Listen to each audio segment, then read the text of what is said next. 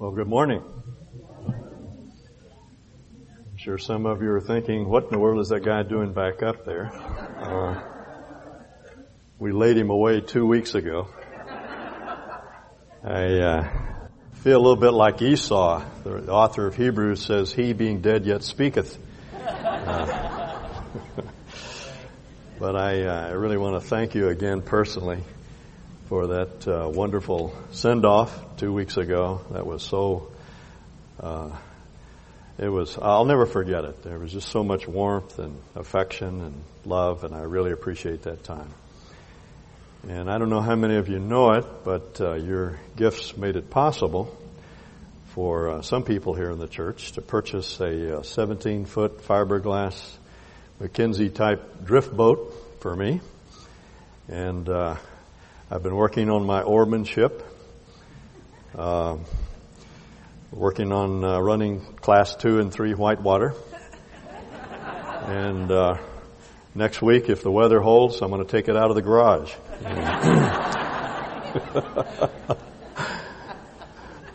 Carolyn and I just got back from 2 weeks over on the West Coast. We met with some dear friends of ours from seminary and from early years of ministry. Carolyn described it as a summer camp for seniors. We just had a great time. We spent a lot of time in the Word together and reminiscing and praying together and encouraging each other. And then one of the members of that group has a condo down in Brookings, Oregon, and Carolyn and I went down there for a week, and we had some time just to spend thinking about what God wants us to do through Idaho Mountain Ministries. The problem, as I've said before, is not what to do, it's what not to do. The opportunities are legion, and we need to get God's focus on how best to spend these years ahead.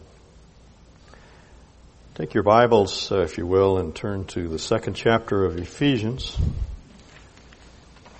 This is, of course, Palm Sunday, that day in which our Lord entered Jerusalem to receive the praise of the crowd, the same crowd that later cried, "Crucify him, crucify him." Next Friday is that day we call Good Friday. It's an odd description to put to that name. That was the day on which our Lord died. But what made that day good is the fact that He, on the cross, conquered sin by becoming sin. He conquered death by dying. As Samuel Gandy puts it in an old hymn, He made sin o'erthrew, and death by dying slew. That's the odd paradox of Good Friday. He put death to death by dying. He did away with sin by becoming sin for us and dying for us. That's what makes Good Friday good. Now, I have discovered over the years that it's easy for me to take the cross for granted. I often teach on the subject, I read on the subject, and I find that it gets to be too familiar. But this passage, as I was looking at it this past week, brought something in focus for me that I've not seen before in the cross. I thought of those pictures that are now so popular that look like pink or blue or yellow dots, and they seem to not make any sense at all. There seems to be no design or purpose to them. And the harder you try to see what's there, the less you see. But if you relax in an unguarded moment, a picture comes into view. And that's what happened as I read through the first 10 verses of chapter 2 of Ephesians. A picture emerged that I'd never seen before, a new vantage point, a new way of looking at the cross. And perhaps you'll see it as well. Let me read the first 10 verses of Ephesians 2 for you. "And you, being dead in your trespasses and sins in which you formerly walked, according to the course of this world, according to the prince of the power of the air, of the spirit that is now working in the sons of disobedience. Among them we too all formerly lived in the lusts of our flesh, indulging the desires of the flesh and of the mind, and were by nature children of wrath, But God, being rich in mercy because of His great love with which He loved us, even when we were dead in our transgressions, made us alive together with Christ. By grace you have been saved. Or as Wycliffe translated that phrase, by grace you have been made safe. And He raised us up with Him and seated us with Him in the heavenly places in Christ Jesus, in order that in the ages to come He might show the surpassing riches of His grace and kindness toward us in Christ Jesus. For by grace you have been saved through faith, and that not of yourselves. It is the gift of God, not as a result of works, that no one should boast. For we are His workmanship, created in Christ Jesus for good works, which God prepared beforehand that we should walk in them. Now, you can readily understand what Paul is doing in this section. He's contrasting two conditions: the condition that we experienced before, and the circumstances in which we find ourselves now as a result of the cross. The chapter actually begins in the middle of a sentence. Anyone who knows grammar realizes that you normally don't start a sentence in this way. Paul says, "And you." And we wonder what the referent to the you is. Now, the chapter divisions, as you know, were placed in the Bible much later than the text itself. When Paul wrote this letter, it was just one long, extended letter without chapter divisions, with no versification. And as I have mentioned, Paul is inclined toward long, complex sentences. And this is a case in point. This particular sentence actually begins back in verse 15 of chapter 1. And the odd thing about the you is that it actually is a direct object. Now, if you can remember your grammar, if you can think back to grammar school or whenever it was that you learned English grammar, direct objects are the object of a verb, and the tough thing is to determine where the verb is that culminates in this pronoun. Well, it occurs all the way back in verse 20, where we're told that God raised Him from the dead. Paul's argument goes like this: God raised Jesus from the dead, and you. As you know from last week in chapter 1, Paul is talking about our inheritance in Christ. That word inheritance is a wonderful term. You have to go all the way back into the Old Testament to define it. In the Old Testament, it's the word that's used to describe the land of Canaan. That was Israel's inheritance. A little piece of land that every Canaanite was given. It was a land, as the Lord described it, a land flowing with milk and honey. It was descriptive of all the good things that God had in mind for His people. Now, the writers of the New Testament took that word and translated it into all the good things that God has given to us. We don't have a land today that we cherish, but all the goodies, all the good things that God has given to us are handed over to us in Christ. That's our inheritance. And we have that inheritance, as Paul puts it, because God is powerful. So powerful that He raised Jesus from the dead. He died a real death. He became fully human. And one of the characteristics of human life is that it comes to an end. It dies. Our Lord Himself bore all our sins in His body on the cross. That explains that so-called cry of dereliction from the cross. My God, why have you forsaken me? All of our sin was placed upon our Lord. And because our Savior became sin, the Father withdrew from Him. He turned His back on His own Son. He walked away from Him. And for the first time in His life, our Lord endured the agony of being abandoned by the Father. When He was in the garden, we're told that He became the King James translation puts it, heavy. He became very heavy. It's a good description of what happened. The word is actually a word from which we get our word domicile or house. It means to be homesick. The word literally means to be away from home. Our Lord began to be very, very homesick because the Father had abandoned him. And in that state of utter, total sin, he went to the cross. But the Father didn't leave him in the grave. He raised him from the dead. And you. What Paul is saying is that we were in Christ. It's as though we were placed in him. It's not as though, it is true. We were placed in him. We were buried with him. We were raised together with him. And he's contrasting those two states. Now, Paul begins his description by saying, you were formerly dead. And that raises the question, what does he mean, dead? In what sense are we dead?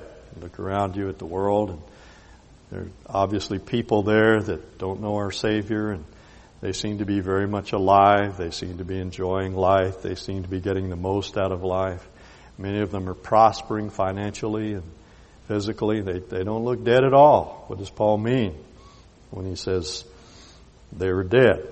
They are dead, and that you were formerly dead. Well, he's going to tell us in the verses that follow what he means by that death. We formerly walked, verse 2, according to the course of this world. In other words, we were dominated by this age, by the way the world thinks, by the mindset and the lifestyle of the world around us. We walked according to the prince of the power of the air. And they're dominated by the spirit, he says, that now rules the children of disobedience. It's the devil, the evil one. And we indulge the desires of the flesh. And so what Paul is saying is that our death centers around the fact that we are dominated by the world, the flesh, and the devil. Now, that's hard for people to recognize because we seem to be so free. We say, I did it my way. Well, what Paul is saying, no one does it your way. You're ruled and dominated by the world and the flesh and the devil. And in that sense, Paul says, you're dead. Bob Dylan puts it, stone cold dead when I came out of the womb. We're born in that condition. Now, we need to define these terms. What does it mean that we're dominated by the flesh? What is the flesh? Well, the flesh is a term in the New Testament that's used in various ways. It's used of our Lord. For example, we're told that he came in the likeness of sinful flesh. Does that mean he was tainted with sin? No. He did no sin. He was without sin. In him is no sin, Scripture says. Theologians say he's impeccable. He is without sin. He is the Lamb of God without spot and without blemish. And yet he is made in the likeness of sinful flesh.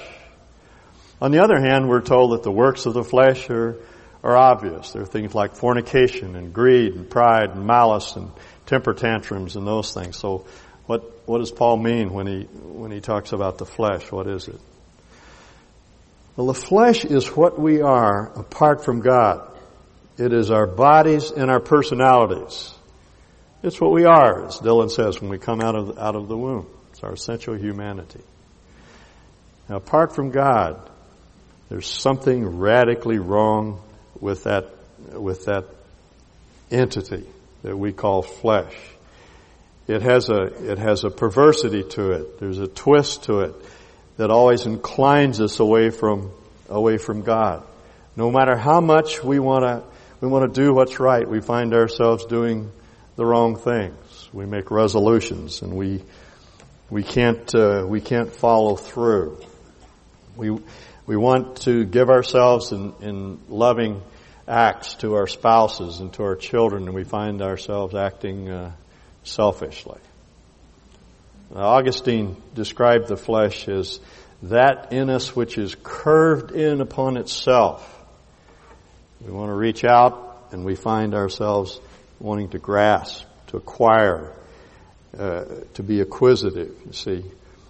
And it's what drives us into self-pity and self-indulgence and all the other permutations of the self-life that we hate about ourselves. And the problem is we can't do anything about it.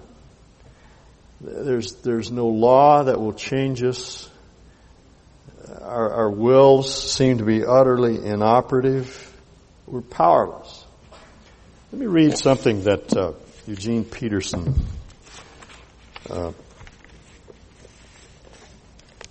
wrote in his translation of Romans 7. Paul says, I'm full of myself. After all, I've spent a long time in sin's prison. What I don't understand about myself is that I decide one way, but then I act another, doing things I absolutely despise. So if I can't be trusted to figure out what's best for myself and then do it, it becomes obvious that God's command is necessary. There ought to be a law, we say. Perhaps what I need is some law to correct me. But I need something more. For I know the law, but I can't keep it. And the power of the law of sin within me keeps sabotaging my best intentions. I need help. You ever feel that way? I realize that I don't have what it takes. I can will it, but I can't do it. I decide to do good, but I don't really do it. I decide not to do bad, but then I do it anyway. My decisions, such as they are, don't result in actions. Something has gone wrong deep within me, and it gets the better of me every time.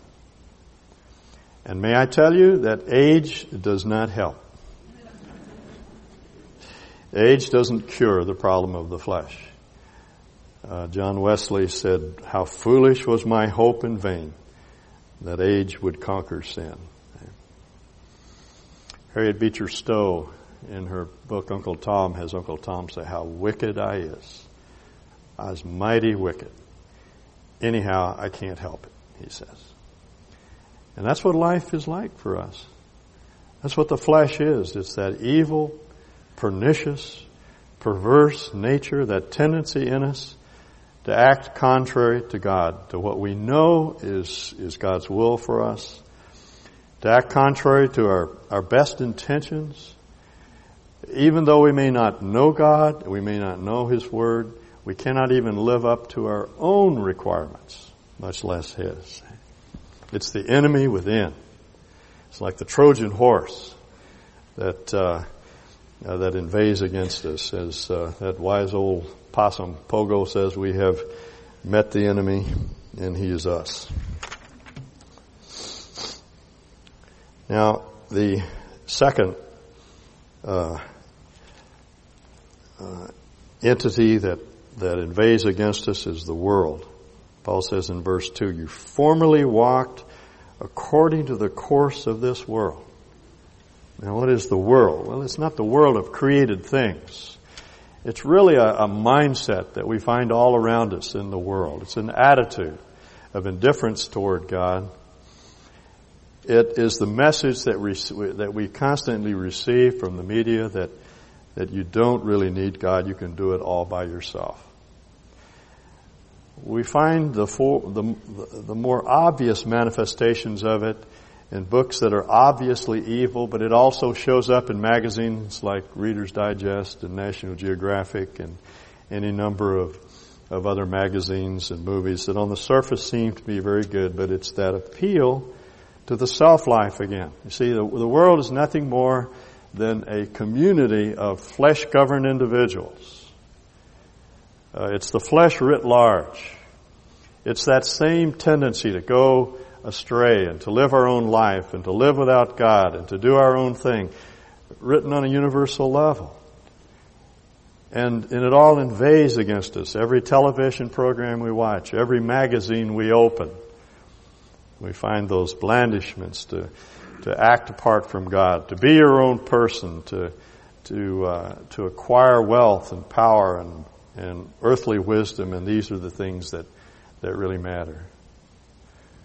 Back in the 60s, Francis Schaeffer used to say that in his mind, the most pernicious movie that was making the rounds in those days, you'll never guess what it was.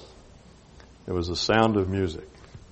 You know, and that's most of us still have that video in our libraries, and we show it to our children.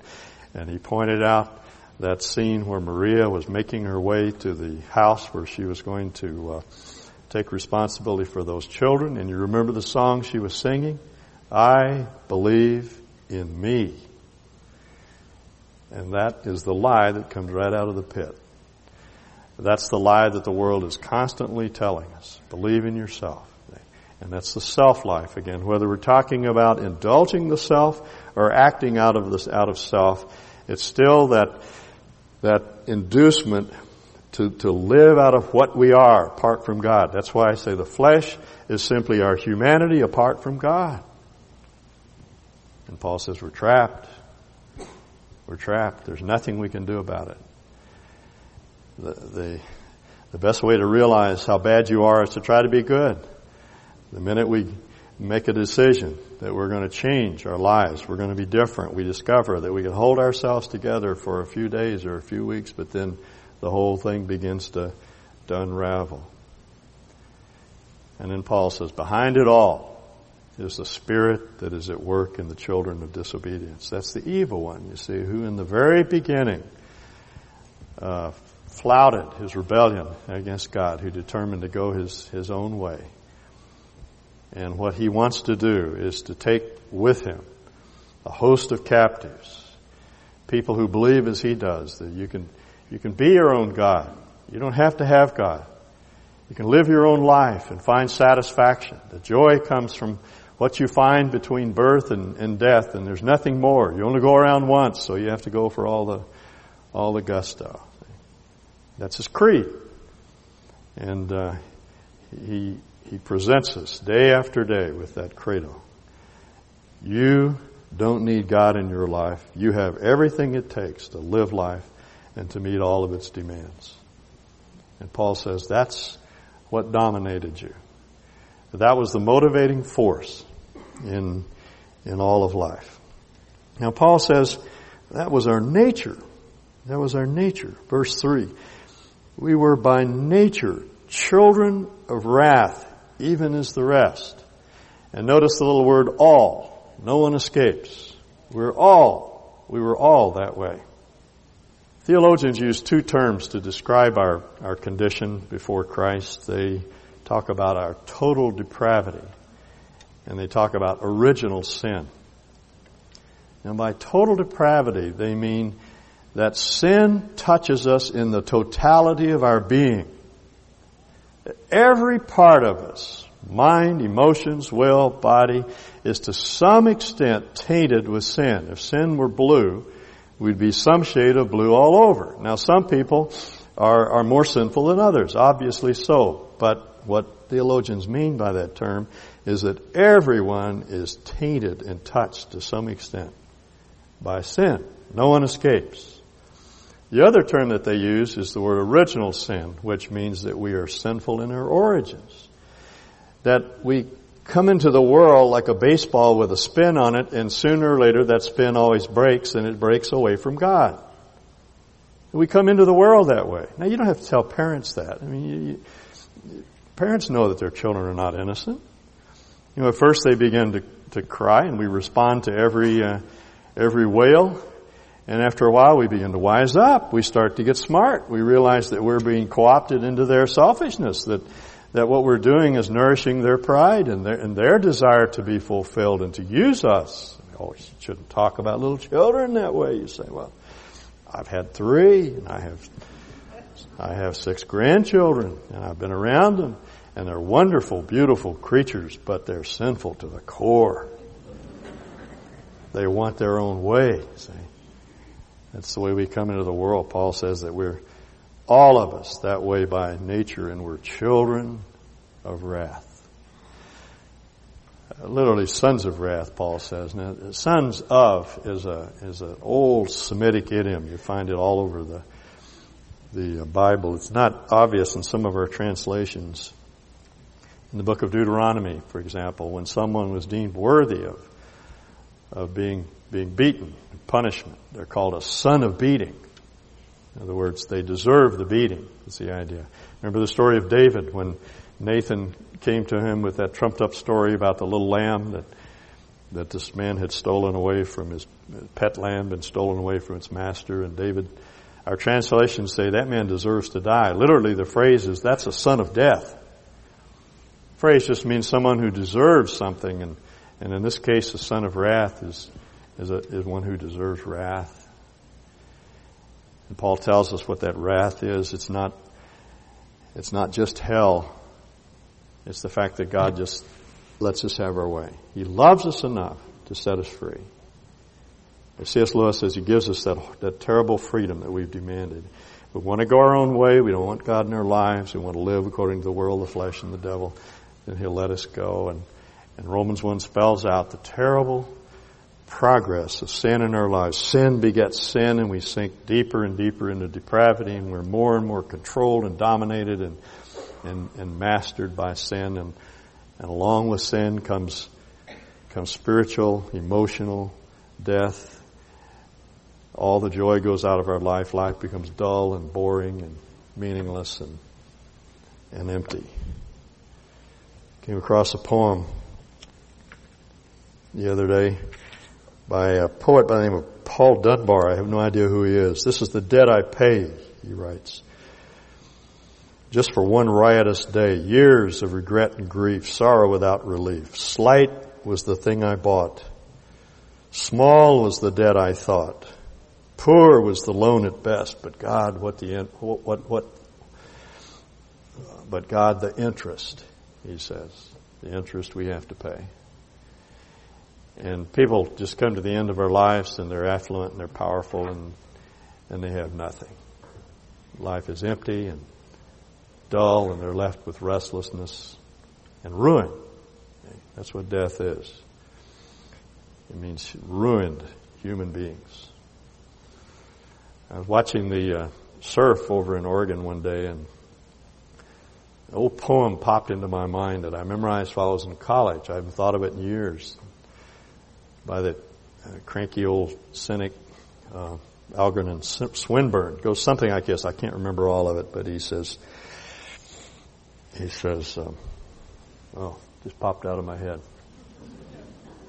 From too much love of living, from doubt and fear set free, I thank with brief thanksgiving, whatever God's may be, that no one lives forever, that dead men rise up never, that surely the loneliest river runs somewhere out to sea. And I thought, what despair. What awful, awful despair. See, that's the ruin to which sin leads us. That's the devil's doing. He's behind it all. He wants to blight and ruin and destroy. Jesus described him as a liar and a murderer. He deceives us into believing that we can be our own gods and we can live without God. And he murders us. He destroys us. Blights, ruins the quality of life. And then we die. See? And Paul says, that's the way you were. That's the way you were. But God. Look at verse 4. But God. That's the turning point, see? What he's doing in this chapter is, he does it actually on two occasions. He's giving us a before and after picture. I remember the old Charles Atlas ads, I used to read those, and he was this 98-pound weakling, he'd get sand kicked in his face. And along comes Charles Atlas and his exercises, and, he can make a man out of you. I used to read those things, and I would have had to work a while to get up to 98 pounds, but tremendous inducement there to send off for his Wonder Kit because it could do so much for you. And today it's the other way around, it's Nordic Track and Slim Fast and Soloflex, and you get smaller and smaller, but it's before and after. See what he's doing? Before and after. This is the way you were, dominated, captivated by the world, the flesh, and the devil. Totally out of control. Okay? But God, the resourcefulness of God, Paul says. But God, being rich in mercy, mercy is always for the helpless. Grace is for the worthless. Mercy is for the helpless. But God, being rich in mercy. He uses a verb that suggests ongoing action. It's the way He is. It's merciful. Because of His great love with which He loved us. That's His motivation. See? There's no higher motivation. There's no other motivation in God than love. Ray Stedman used to quote this little poem that goes, "How odd of God to love the clod that He made out of sod." Now, isn't that odd? Isn't it odd that God would love us? That even though we'd sold ourselves out to sin and to slavery to the evil one, doing His will, God still loved us. Never gave up on us. Never turned His back on us. Never stopped pursuing us. But God, being rich in mercy, because of His great love with which He loved us, even when we were dead in our transgressions and sin, made us alive. See, he got so tangled up in his argument, he had to go back and repeat it, because I think he was going to say in verse 1, "And you who were dead, He made alive together with Christ," as you jump down to verse 5, but he started talking about what it meant to be dead, and he sort of lost himself in that argument, so he had to go back and pick up the thread of the argument so he'd understand what he's saying. Do you understand what's going on here? Paul is saying, our Lord went to death, and He was buried, and He was raised again, and so were you. So were you. So that hell itself has no claim on you. The devil cannot get his talons into you. You do not have to be dominated by the world. You've been raised to newness of life. You've been transplanted from the kingdom of darkness into the kingdom of His dear Son. He's made us alive together with Christ. By grace you've been made safe. Salvation means to rescue something. You've been rescued from the world, the flesh, and the devil. And raised up with Him and seated with Him in the heavenly places in Christ Jesus. That's what we ought to be thinking about this Easter when that Sunday comes around. Yes, our Lord was raised and we celebrate His resurrection, but so were we. That's the point. We've been raised to a new life and seated with Him in the heavenly places. Above it all. That's His point. We no longer have to be dominated by the world and the flesh and the devil. You say, well, but I still struggle against sin. Yes, because there is in the Bible this thing that is sometimes described as now and not yet. We do have what Paul calls the down payment of our inheritance, which is the Holy Spirit. He's the earnest of what's coming. And we will never be immortal, and we will never get our personal lives straightened out fully until we see His face. But then, you see, we'll be everything that God has promised that we are to become. Everything that He has envisioned that we will become. There'll be progress in this life. And the progress will work toward perfection when we see Him. We've been raised and seated with Him in the heavenly places in Christ Jesus. And notice the purpose in verse 7. In order that in the ages to come, He might show the surpassing riches of His grace and kindness toward us in Christ Jesus. For by grace you have been saved through faith, and that salvation, he's talking about the entire process, the salvation that comes by God's grace through our faith. The whole thing is not of ourselves, it is the gift of God. He places the word, the name, the proper name for God first in the sentence to emphasize it. It's God's doing. It's God's doing. It's not ours. Don't deserve it. Can't work for it. Can't achieve it on our own. It's already been done. It's a gift. All we have to do is receive it. Not as a result of works, that no one should boast, for we are His workmanship. We're His masterpiece. This word for workmanship is the word from which our English word poem comes. It means a thing created. We're His poem. We're His wonderful creation. We're His masterpiece. Why is He doing all of this? So through the ages to come, people will point to you and they will thank God for the work that He's done in your life. They'll say, look at that beautiful thing that God has created. And it will bring glory to Him. You look at yourself and you say, I'm still struggling with obsessions and compulsions and defeat. I lose my temper and I have lustful thoughts and I'm driven toward pornography and I lose my temper with my kids and I struggle in my marriage to get things right and I'm defensive and there are all kinds of things wrong with me. But one of these days we're going to stand before our Lord and people will look at you and say, look at that marvelous creation. Look what God has done. Look at the beauty of that masterpiece. And it'll bring praise and glory and honor to Him. Some of you know I build fly rods, and that's sort of my thing to do to get my mind off everything else. And it's sort of like eating spaghetti. You can't worry about anything when you're eating spaghetti. And building fly rods, you can't think about anything else. And I just devote months to building these rods. And one of my greatest joys is to go fishing with some of my friends and pull out one of those rods and hear them say, ooh, man, that's beautiful. Well, that's my pride. But with God, there's not one speck of pride. People will point to you in eternity and they'll say, oh, that's beautiful.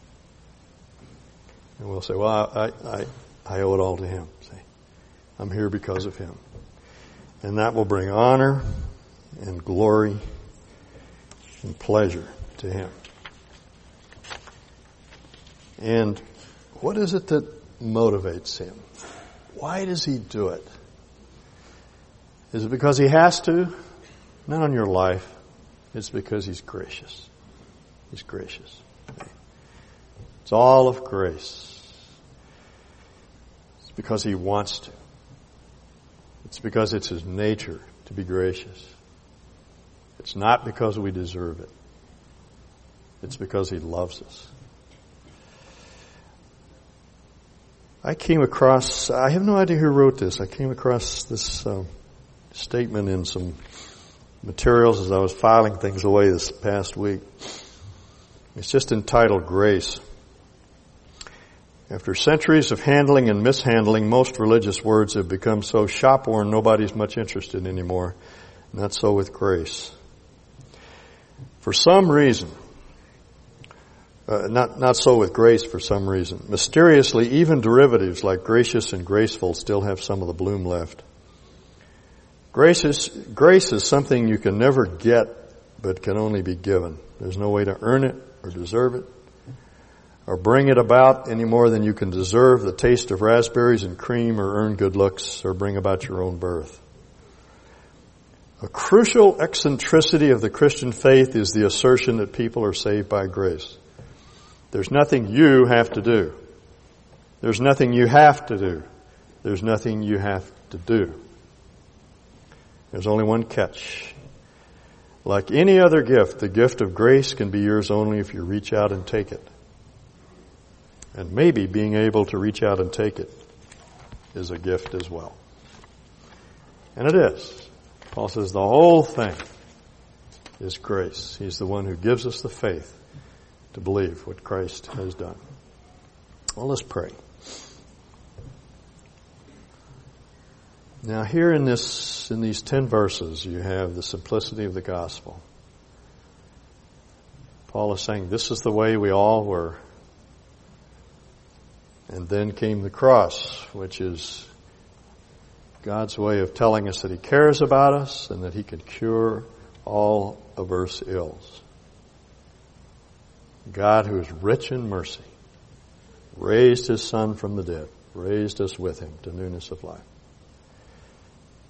It's a gift. It's not something you can earn. It's a gift. All you have to do is reach out and take it. If you've never done that, I would encourage you this morning to do so. To say, Lord Jesus, thank you for dying on the cross for my sins. Thank you for raising me from the dead, giving me newness of life. Would you pray that prayer? The dying thief on the cross could do nothing to earn his salvation, but only look at Jesus and ask to be remembered. That's all we can do. And then for those of us that have made that decision to receive God's grace, we need to receive more of it. Because our tendency is to keep wanting to do something to deserve it, or somehow to work ourselves back into your good graces. When we sin, feel that we have to do something to render God more gracious to us. We need to receive His grace, thank Him for the forgiveness that's ours, and walk in newness of life, and know that He's at work in us, to will and to do of His good pleasure. We are His workmanship, His poem, His masterpiece, that He is making of us a beautiful thing that will bring glory to Him throughout eternity. Lord, we thank You for that. And we give ourselves over to You. Put ourselves into Your hands. Remember, Lord, the psalmist prayed, the work of Your hands. Keep doing what You have to do in order to make us what You, from eternity, have planned that we shall be. We ask in Jesus' name.